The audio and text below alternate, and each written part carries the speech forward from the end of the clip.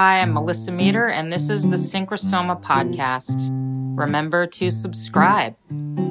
Find me at Instagram at Synchrosoma. My email is synchrosoma@gmail.com, and on the web, synchrosoma.com. Witness consciousness is one of the most powerful shifts we can have in understanding our true identity. This isn't something I made up. This is ancient technology, an understanding of how reality works and who we are. The Sanskrit word Shakshi means the witness. And like all Sanskrit words, there's multi-layers, and encoded in each word is a vast story. And I personally, and most people who really delve deeply into consciousness training, tend to care about words in all languages. And some of these early languages are the places where consciousness and how we understand reality has been encoded. Words we don't even think about very often in English have really important meanings. And if you're curious about something going on in your reality, if something's hidden, and you listen to the way you talk about the thing that you're curious about, you will already have a very clear track to decode and do the shadow stalking and start to bring some light onto that subject. So, and this is what we do as shadow stalkers. We track and we find clues and paths. And this is how we use the mind as a decoding tool rather than a problem-making or suffering system.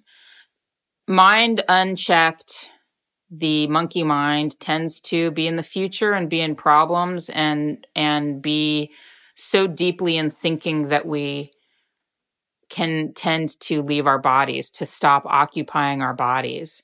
So when we're decoding and using decoding mind, we're not only using mind for what it's supposed to do.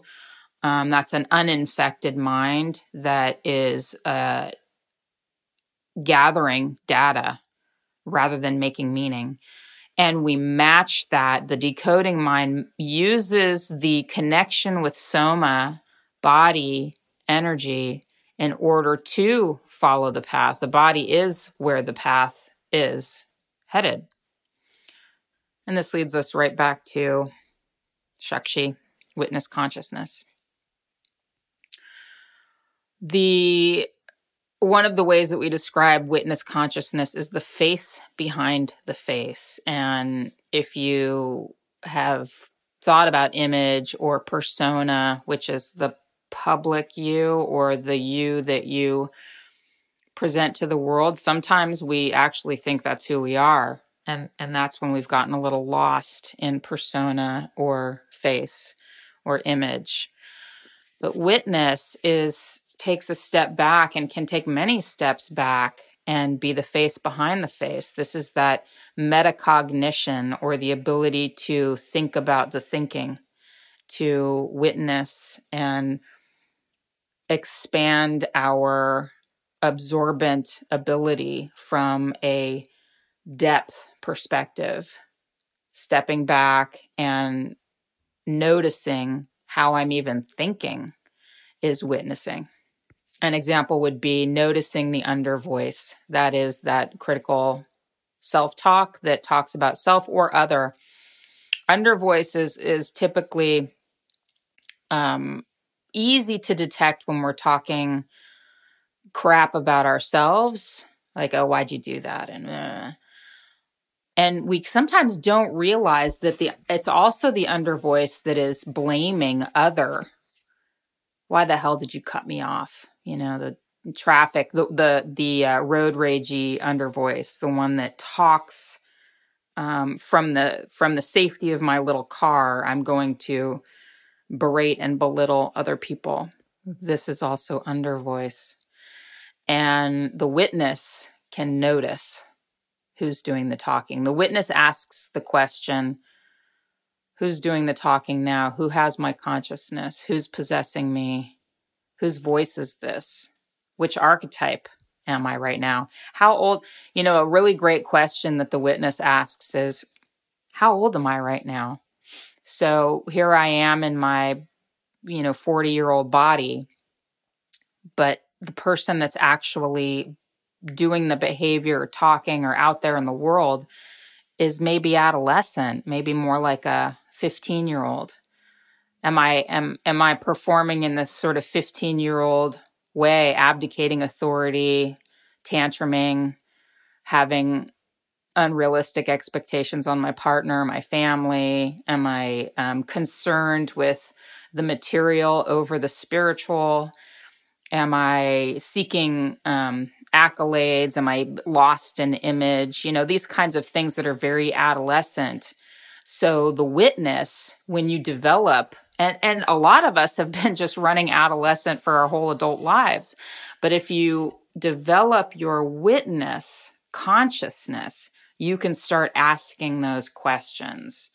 And questions are really the territory of witness. The witness is not going to make a lot of statements or do a lot of answers. The witness has the quality of loving curiosity, of holding space, of being absorbent, of collecting the data that the shadow stalker has collected.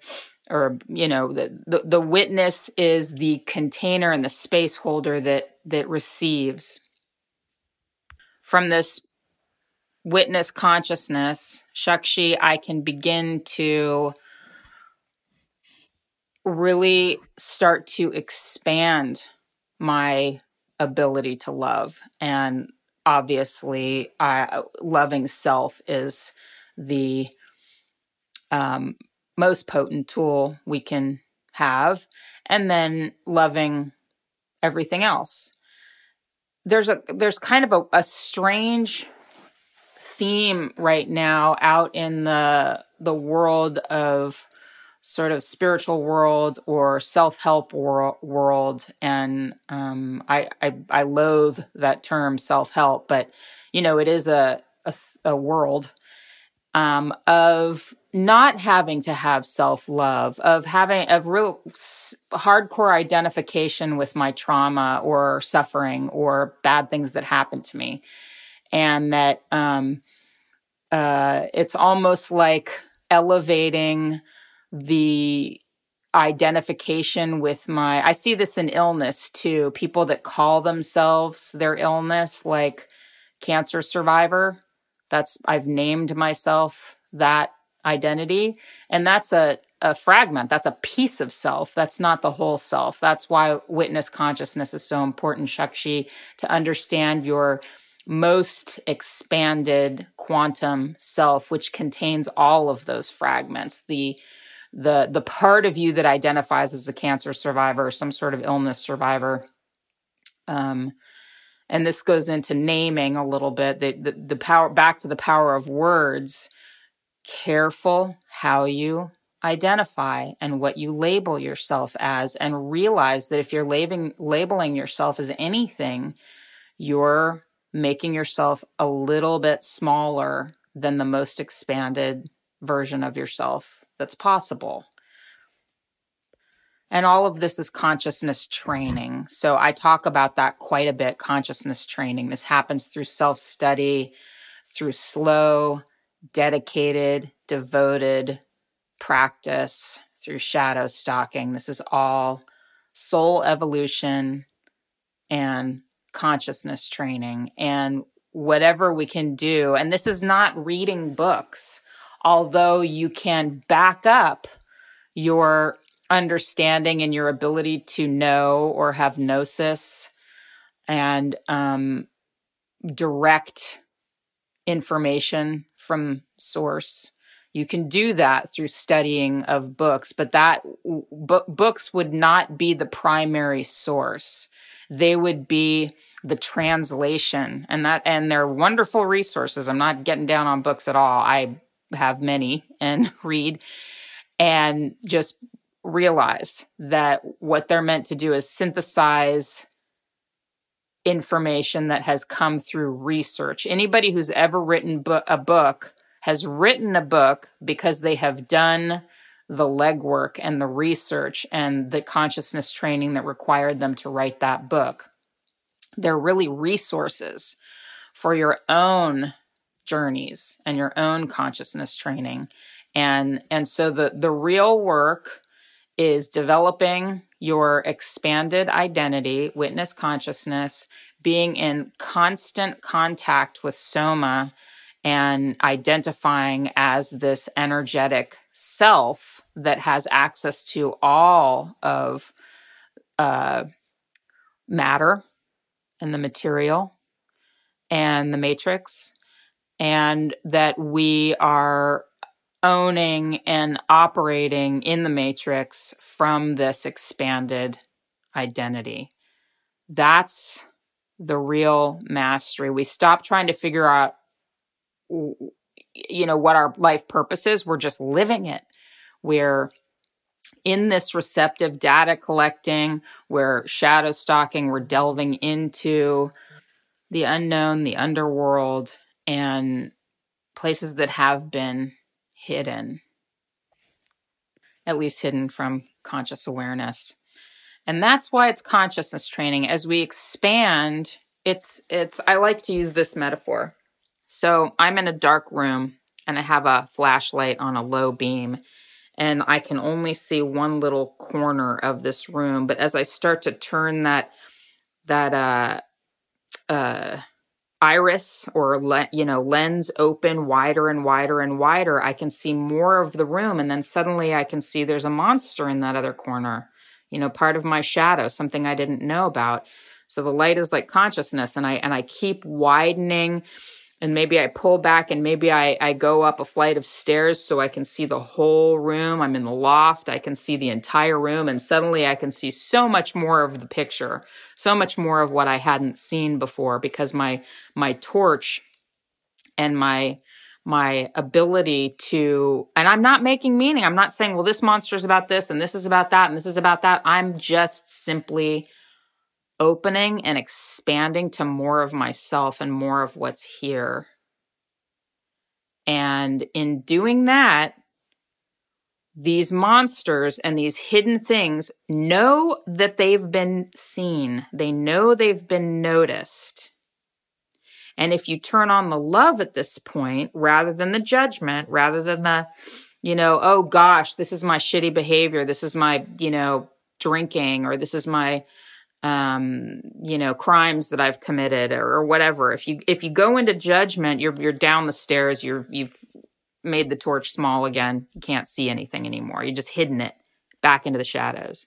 But if you keep this light open and expanded, and then you go, okay, there's my part of my shadow. Oof. And just take a moment and let it be included in your reality, included in your conscious awareness. That is what consciousness training is, expanding more and more. And if you're really good at this, your light gets bigger and bigger to see the entire town you live in as part of self, and then see your country and the oceans and the planet and everything in the universe as part of self. And when you do that, you have really started to recognize how big you really are. So for the final bit here, I will suggest that we all get good at learning about the words we're using and what they mean, and taking the time to study and learn and go deeper into the meaning behind the words, what is encoded in the words, and become impeccable with our speech. Thank you for listening to the Synchrosoma podcast. I'm Melissa Meter, and you can find me here each week with another journey into the known, the unknown, and the worlds in between. If you'd like to get in touch and find out more about what I do, coaching and courses, contact me at synchrosoma@gmail.com, and you can find me on Instagram at synchrosoma. See you next time. Organically grown on Podcast Farm.